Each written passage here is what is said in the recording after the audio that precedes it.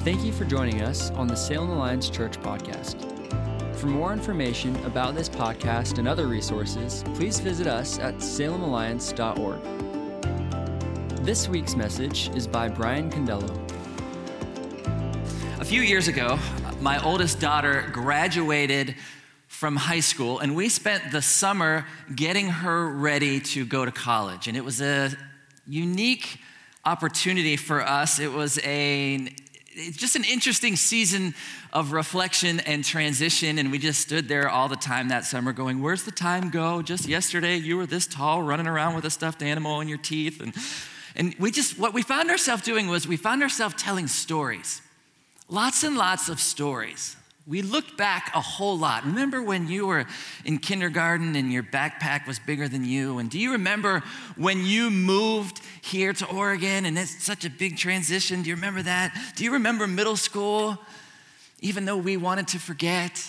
Because middle school is a difficult transition. Middle school is when I found myself creating a quote list on my phone of everything that my daughter had shared with us. Really great things, like one time when I said, I hope you have a great day, and she said, not gonna happen because you make me so angry.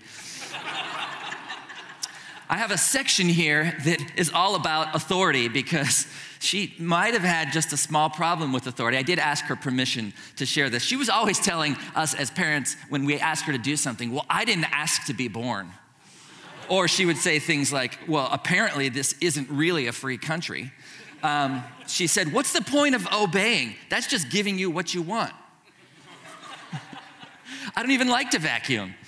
She thought we did. And then eventually she gets to this point. She kind of comes to this conclusion. She comes to me one day and she's sad. She just has this look of defeat on her face. And she says, okay, Dad, I'll obey. I won't argue, and I'll listen to what you say, but my life is going to be miserable. You don't have all good stories to tell in these moments of transition, but I'll be honest, most of the stories that we told about her were good stories. She's amazing. She's fantastic. She's a leader. She has a heart for justice. When she was just a little girl, she heard that people in Africa don't have clean water to drink, so she got together a bunch of buddies and literally raised, as like a 6 or 7 year old, I don't remember how old she was, she raised $1,500 to build a well in Africa. And we kept looking back and telling these stories, and it strikes me that in this significant moment of transition, we're telling stories of the past to move confidently into our future. Telling stories of the past to move confidently into our future. We are saying things like, yeah, we got through all of these seasons, and some was hard, and some was good, and some was sad, and some was hilarious, but we made it through all of these things. And all along the way, God was with us. God guided us. God directed us. We can see his fingerprints clearly on our lives. We can connect the dots. And these moments of reflection became really important to us. And that's what we're going to talk about this morning, this idea that looking backward helps us live forward. Looking backward helps us live forward. And that might seem counterintuitive because a lot of people would say, don't ever look back. This is why the rear view mirror is so small and your windshield is so big. And if you look back, you'll never be able to grab what's going on in your future. Or don't look back, something might be gaining on you. Our tendency, though, I get it. Our tendency is to look back at our failings. Our tendency is to look back and see those monumental embarrassments. Those things that we did wrong that are forever burned in our brain. And I'm not saying that that's where we need to land. I'm not saying that we need to be trapped by our past. We can learn from it. We don't need to live there. But when we look back with perspective, it allows us to move forward with hope. You see, when we don't know what the future holds, for instance, now, we should come together and tell stories of the faithfulness of God. You see, Scripture is full of these moments. There's a whole genre of Psalms called the Psalms of Remembrance. When we come together and take communion, we're doing it to remember what Jesus did for us, and we're declaring who we are in him. We're declaring him as Savior. We're declaring all of these things so that we can move forward. Looking backward helps us live forward. And that's what we're going to see. We're finishing up our series this morning in the book of Esther called Connecting the Dots. And God is never specifically mentioned, and yet despite appearances, God is always at work. God's hand is always moving. So if you have your Bibles, we're going to be in Esther 9 and 10. So wherever you are, we're going to use the New Living Translation and bring this story to its conclusion. It's been an amazing story. We have all of these dots here on this slide that we've connected all the way along. But what we really want to focus on today is the fact that there was this guy named Haman, and he is the antagonist of this story. And Haman, he convinced the king to put a decree in place that would kill all of the Jews. Now, Esther and Mordecai, who were Jews, thought this was a bad idea. So they then went to the king and tried to convince him otherwise that this needed to happen. So Esther is the queen and Mordecai is her cousin, and they work out this system and finally expose Haman, and he gets the point.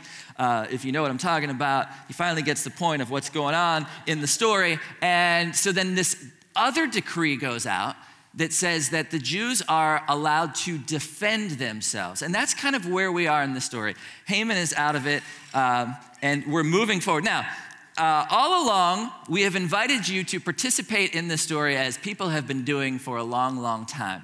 And we want to just finish strong this morning, even though there's not a lot of people in the room. So we cheer Mordecai, we cheer Esther. If you hear King Xerxes' name, he's just, to me, he's like meh. So feel free to just be like, King Xerxes. Jennifer introduced last weekend some ouch moments. There'll be some other ouch moments. Feel free to throw those in. Not everywhere, but where appropriate, those ouch moments. And then when we get to Haman, so there's some noisemakers in the room for the first time that I passed out, but usually we boo or hiss or make some noise with the noisemakers as we go. So we're going to read the story. It's a little bit long, but here's where we are. So on March 7th, the 2 decrees of the king were put into effect. On that day, the enemies of the Jews had hoped to overpower them, but quite the opposite happened. It was the Jews who overpowered their enemies. The Jews gathered in their cities throughout all the king's provinces to attack anyone who tried to harm them. But no one could make a stand against them, for everyone was afraid of them. And all the nobles of the provinces, the highest officers, the governors, and the royal officials helped the Jews for fear of Mordecai. For Mordecai had been promoted in the king's palace, and his fame spread throughout all the provinces as he became more and more powerful. So the Jews went ahead on the appointed day and struck down their enemies with the sword. They killed and annihilated their enemies and did as they pleased with those who hated them. In the fortress of Susa itself, the Jews killed 500 men. They also killed, there's a whole list of Haman's sons here that we can't pronounce. Bob and Jim. No, I'm kidding. So the 10 sons of Haman, son of Hammedatha, the enemy of the Jews, but they did not take any plunder. That very day, when the king was informed of the number of people killed in the fortress of Susa, he called for Queen Esther. He said, the Jews have killed 500 men in the fortress of Susa alone, as well as Haman's 10 sons. If they have done that here, what has happened in the rest of the provinces? But now, what more do you want? It will be granted to you. Tell me, and I will do it. Esther responded, if it please the king, give the Jews in Susa permission to do again tomorrow as they have done today, and let the bodies of Haman's 10 sons be impaled on a pole. Ouch. There you go. So the king agreed, and the decree was announced in Susa, and they impaled the bodies of Haman's 10 sons. Then the Jews at Susa gathered together on March 8th and killed 300 more men, and again they took no plunder. Meanwhile, the other Jews throughout the king's provinces had gathered together to defend their lives. They gained relief from all their enemies, killing 75,000 of those who hated them, but they did not take any plunder. This was done throughout the provinces on March 7th, and on March 8th they rested, celebrating their victory with a day of feasting and gladness. The Jews at Susa killed their enemies on March 7th and again on March 8th, then rested on March 9th, making that their day of feasting and gladness. So to this day, rural Jews living in remote villages celebrate an annual festival and holiday on the appointed day in late winter, when they rejoice and send gifts of food to each other. Mordecai recorded these events and sent letters to the Jews near and far throughout all the provinces of King Xerxes, calling on them to celebrate an annual festival on these 2 days. He told them to celebrate these days with feasting and gladness and by giving gifts of food to each other and presents to the poor. This would commemorate a time when the Jews gained relief from their enemies, when their sorrow was turned into gladness and their mourning into joy. So the Jews accepted Mordecai's proposal and adopted this annual custom. Haman, son of Hammedatha, the Agagite, the enemy of the Jews, had plotted to crush and destroy them on the date determined by casting lots. The lots were called Purim. But when Esther came before the king, he issued a decree causing Haman's evil plot to backfire, and Haman and his sons were impaled on a sharpened pole. That is why this celebration is called Purim, because it is the ancient word for casting lots. So because of Mordecai's letter and because of what they had experienced, the Jews throughout the realm agreed to inaugurate this tradition and to pass it on to their descendants and to all who became Jews. They declared they would never fail to celebrate these 2 prescribed days at the appointed time each year. These days would be remembered and kept from generation to generation and celebrated by every family throughout the provinces and cities of the empire. This festival of Purim would never cease to be celebrated among the Jews, nor would the memory of what happened ever die out among their descendants. Then Queen Esther, the daughter of Abihail, along with Mordecai the Jew, wrote another letter putting the queen's full authority behind Mordecai's letter to establish the festival of Purim. Letters wishing peace and security were sent to the Jews throughout the 127 provinces of the empire of Xerxes. These letters established the festival of Purim, an annual celebration of these days at the appointed time, decreed by both Mordecai the Jew and Queen Esther. The people decided to observe this festival just as they had decided for themselves and their descendants to establish the times of fasting and mourning.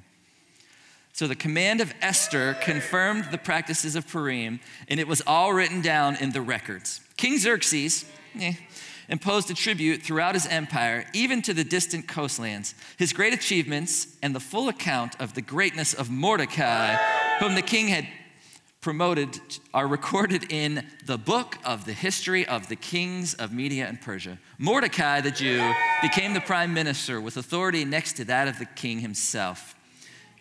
He was very great among the Jews, who held him in high esteem because he continued to work for the good of his people and to speak up for the welfare of all their descendants. And that's the end of the story. The Jews experienced an unexpected victory, and so they established a festival of celebration. They established this remembrance, this reminder of God's deliverance, this Purim festival, which means a roll of the dice. And we learned earlier in this series that man rolls the dice, but God determines where they fall. And that was an important part early on in the story. But we need to understand that Purim is a party.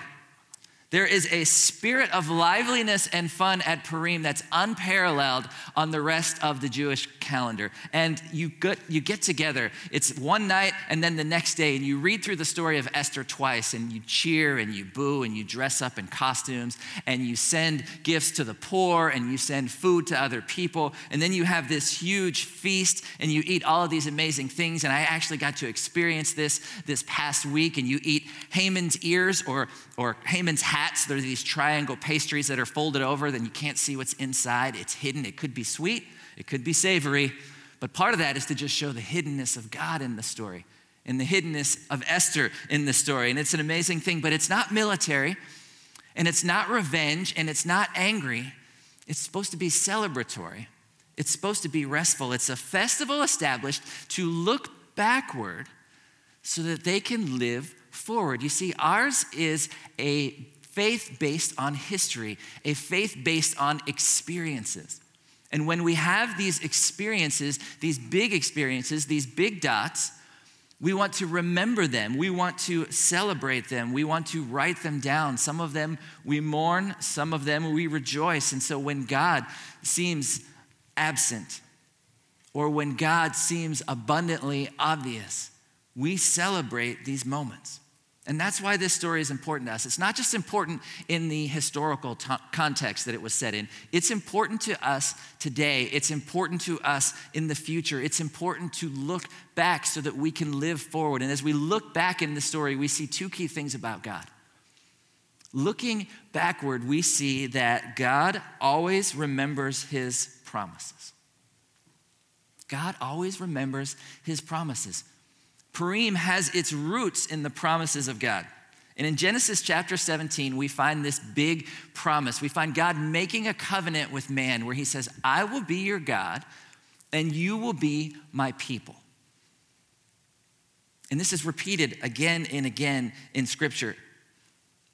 But Haman in this story, Haman, if he had his way, there wouldn't be any people for God to be a God over.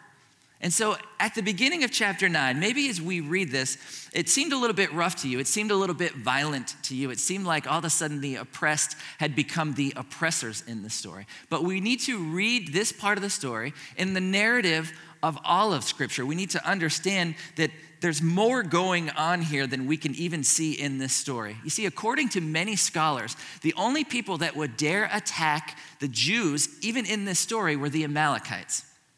And the Amalekites, we first read about them in Deuteronomy. In Deuteronomy chapter 25 even, it says that when Israel was coming up out of Egypt, the Amalekites were this group of people that came along behind them and killed the weak and started picking people off kind of at the end of the line. And it says they had no fear of God. And God says, I will remember this, and I want you to remember this.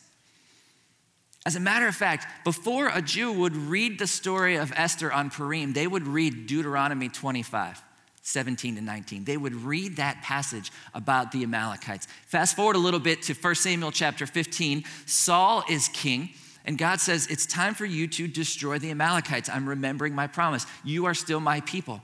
They are still attacking you. And I need you to destroy the Amalekites. Saul doesn't do it. As a matter of fact, Saul keeps their king Agag alive, and he keeps the plunder. And this is Saul from the tribe of Benjamin, the son of Kish. And then we fast forward to Esther, and we find Mordecai, who is also from the tribe of Benjamin, in the direct line of Kish. You see, it's telling us a story. It's relating it back to the Amalekites. We find Mordecai, who finally brings about the defeat of the Amalekites. God did not forget. Haman was an Agagite, which means he was from the line of King Agag, who King Saul had kept alive. All of this kind of goes together. This is all God remembering his promises. It's a tough passage, but it reminds us again that justice is the Lord's. It reminds us again that the Jews in no way could have planned the outcome of this story. This is what God did. And even as you look at it, Haman did not die at the hands of Mordecai. God remembers his promises. We are his people. He remembered his promise. He kept his people's line going forward so that he could continue the narrative, so that he could continue the story, because he knew he was going to bring a greater, more complete peace to the world. Psalm 105 is one of those beautiful psalms of remembrance. And it says this: he always stands by his covenant. He always stands by the commitments that he has made. You see, for them in exile, under the authority of a foreign king with a death sentence hanging over their head, they would have been tempted to say, God, where are you? God, don't you remember these things? Have you forgotten us? And there are probably seasons in our own lives where we said the same thing. And maybe not with a death sentence hanging over our head, but the same questions when we have a family situation that seems impossible, or we have a relationship that won't work out, or we have a job situation that doesn't seem to be working, or maybe even in this current cultural context of this global scare, and we're like, God, what's going on? Have you forgotten us? We tend to judge God on these moments. We see the pieces, even though we don't see the grand mosaic all the time. But just because it's hard doesn't mean that God's hand isn't in it. God does not forget us. My youngest daughter reminded me of a story of remembrance that my family tells frequently. When I was a kid, my brother and I treated our beds like a bunch of different things, like trampolines or diving boards or the end zone. And we used to catch footballs all the time and like land on the bed. The bed was just that place that was, you just wrestled and everything happened on the beds. We also had electric blankets. Now, the rough use of the bed and the electric blanket probably weren't the perfect combination. So one night when I was little, I went to sleep, kicked on the electric blanket. My mom tucked us in, said goodnight, went away. Just before my mom was going to bed, she had this sense that Holy Spirit was saying, you need to check on the boys one more time. And so she comes in late at night and she notices that my bed is literally on fire. Something had happened with the wires and literally flames leaping up, burning a hole in my sheets and everything. And she's smacking this out. I slept through the whole thing. Didn't remember a thing. She's smacking this out, putting this fire out. And we kept the blanket for a long time that had this huge burn hole in it. God remembers. God moves. God stirs. God protects his people. And even in the hard things, we still see God's hand at work. I was reading a sermon from Charles Spurgeon this past week, and he had this quote in it. He said, our griefs cannot mar the melody of our praise, for we reckon them to be the deep bass notes of our song. It's the deep bass notes of this song. For Mordecai, sometimes he was in ashes, sometimes he was being led through the city by his enemy, connecting the dots.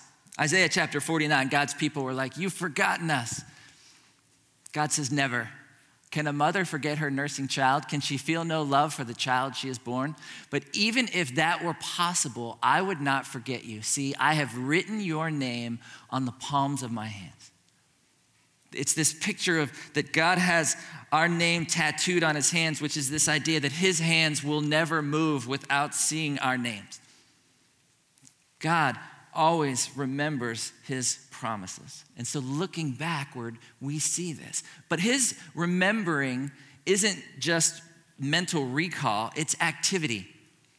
God always remembers his promises, and he's always at work for his people. God is always at work for his people in big and small ways. Sometimes God parts the Red Sea. Sometimes God rigs a beauty contest. Sometimes God makes the sun stand still. Sometimes God gives the king insomnia and makes him read a history book. Sometimes God feeds an entire nation with manna, and sometimes God has the right people in the right place at the right time to accomplish his purpose and to put a decree in place that would save his nation. This decree that sets in motion the redemption of his people. And it's such an interesting story. This is big things along the way. God is always at work for his people. And it's interesting, redemption stories are all throughout Scripture, and this is an interesting redemption story, but we have to understand that there's a difference between Old Testament redemptive stories and New Testament redemptive stories. In the Old Testament, God's judgment of people was implemented in many different ways, and oftentimes, after much grace, his judgment was carried out in fierce and forceful ways. But the redemption story that we see in the New Testament, it flips the script. The tables are turned. The penalty for sin and rebellion is placed upon Christ. You see, God's judgment against us was satisfied by the work of Christ on the cross. This is God at work for us. This is one of those moments that we step back. This is the big dot in our story. If we're connecting dots all along the way, this is the big dot. This is where we see, God, you are at work. God, you continually to work on our behalf. A couple weekends ago, I was sitting over here in one of the services, and I felt like Holy Spirit was challenging my view of who God was. Just this idea that God is always working. And sometimes when I pray, I have this picture of God. I don't know if you do this, but I just have this mental image, and I just picture him on a throne, and he's just humongous. You know, he's God, he's large and in charge, and he's very bright. I don't know, that's just how my picture is. But static and stationary, and I come to him. And God was just really kind of pushing on me a little bit that, yeah, that's fine. That's a fine picture. But I want you to understand that God is always moving. God is not just static and stationary and always in the throne room. We have a God who's living and moving and active and everywhere, and who comes and who invades our space and who moves into our problems and our issues, and he's always at work for us. And it got me starting to pray about, okay, God, where are you moving? Where are you? Where's your hand? Where's all of this? God is active. Psalm 136 is another one of those beautiful psalms of remembrance. And it's full of action words. It's the psalm that has a phrase, and then afterwards it says, his love endures forever through the whole psalm. But it's all action. It says he has a strong hand and a powerful arm, and he remembers and he performs miracles, and he creates and he moves and he parts and he rules and he leads and he gives and he saves. His love endures forever. God is always at work for his people. And when we look backward, we see these truths. When we look backward, it becomes identity shaping for us, because that's what Purim is about. Purim is about identity and not activity. Purim is a reestablishing of who we are, who we belong to. It's this awakening. They were exiles. They were strangers in a hostile land. They didn't have to remain Jews. They could have hidden who they were. There was really no evidence that being a Jew was a good thing at this time. But they didn't. They mourned, they called out, they questioned, they trusted, and they escaped death. And so this celebration that they were establishing was this commitment to their identity as God's people. And that's the value of looking backward. That's the value of seeing everything that God has done so that we can continue to move forward. Because we can get lost, we can get off track, we can go sideways, we can settle for second-rate, counterfeit versions of ourselves. But when we look back and see who God is and what God has done, and we see the big dots in the story, and we see that he's always faithful, that he always remembers his promises, that he's always working on our behalf, we can move forward in hope. And that's why Purim is for us today. That's why it's not just, oh, they celebrated it back then, or oh, a certain cultural group celebrates it. It's for us. It's a beautiful tradition. And this past week, I had the opportunity to experience it. One of the joys of my ministry world here at Salem Alliance is I get to work with a group of amazing young adults on Thursday evenings and just be blessed by them. Some of them are in the room. I just love it. And so this past week, we celebrated Purim together. Here's just a quick video of what that looked like for us.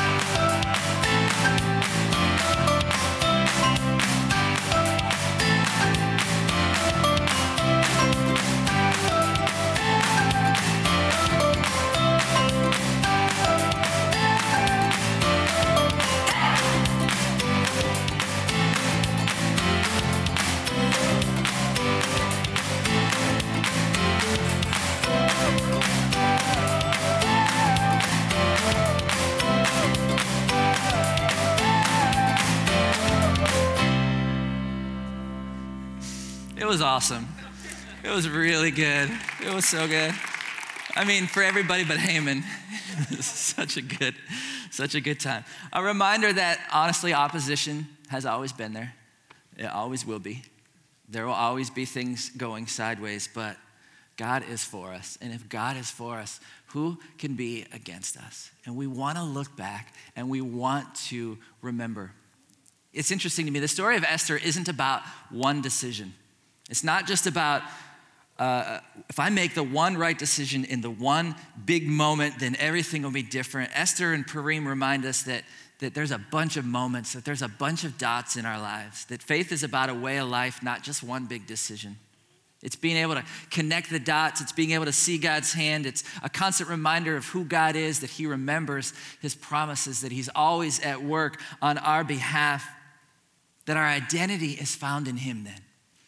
that we can always rest in these things, that we are on his team, the winning team, that his family's forever, that he's going to keep his church safe. And one day he's coming back and he'll make everything right. And until then, there's just a couple handles that I just want to give you in closing. First one is this: throw a party and celebrate. Now, this does not seem like the appropriate time to throw a party. Maybe in an appropriate social distancing way, I want you to throw a party. I want you to get together a small group of people. You don't have to have costumes. If you want the right food, it was amazing. But throw a party, because that's a way that you can remember and celebrate. That's a way that you can bring people into your story. So don't just throw a party to have a party, but throw a party to tell the story. Throw a party to remember God's faithfulness in the past. Throw a party with people that maybe you don't usually get together with, and you can share your story of God's faithfulness. And secondly, I would just say this: create a connect the dots journal. I think it's important that we put these things in writing. All along, our handles every week in this entire series have been continue to connect the dots in our lives. But I think we need to begin to write these things down. I was reading a little bit of Mark Twain this past week, and he says, "When I was younger, I could remember anything, whether it happened or not. But my faculties are decaying now, and soon I shall be so that I cannot remember any but the things that never happened." Sometimes we're forgetful people, and we need to have these things in writing. We need to put these things into a place that we can look back and we can remember. We can remember the faithfulness of God. Looking backward helps us live forward.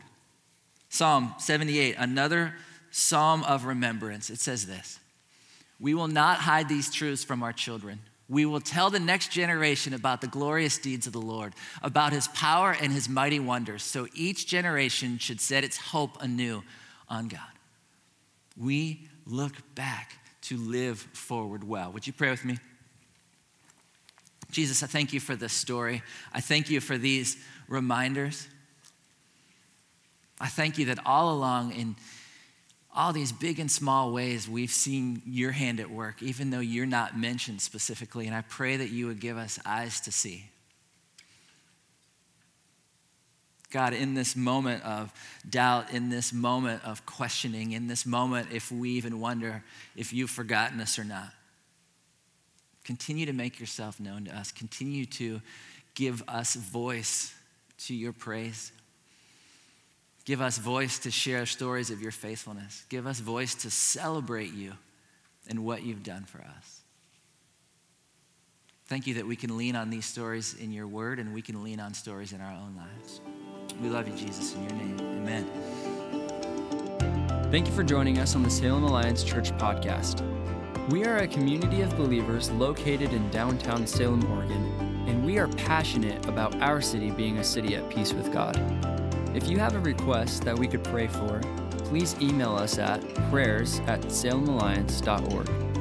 If you'd like more information about this podcast or other resources, please visit us at salemalliance.org.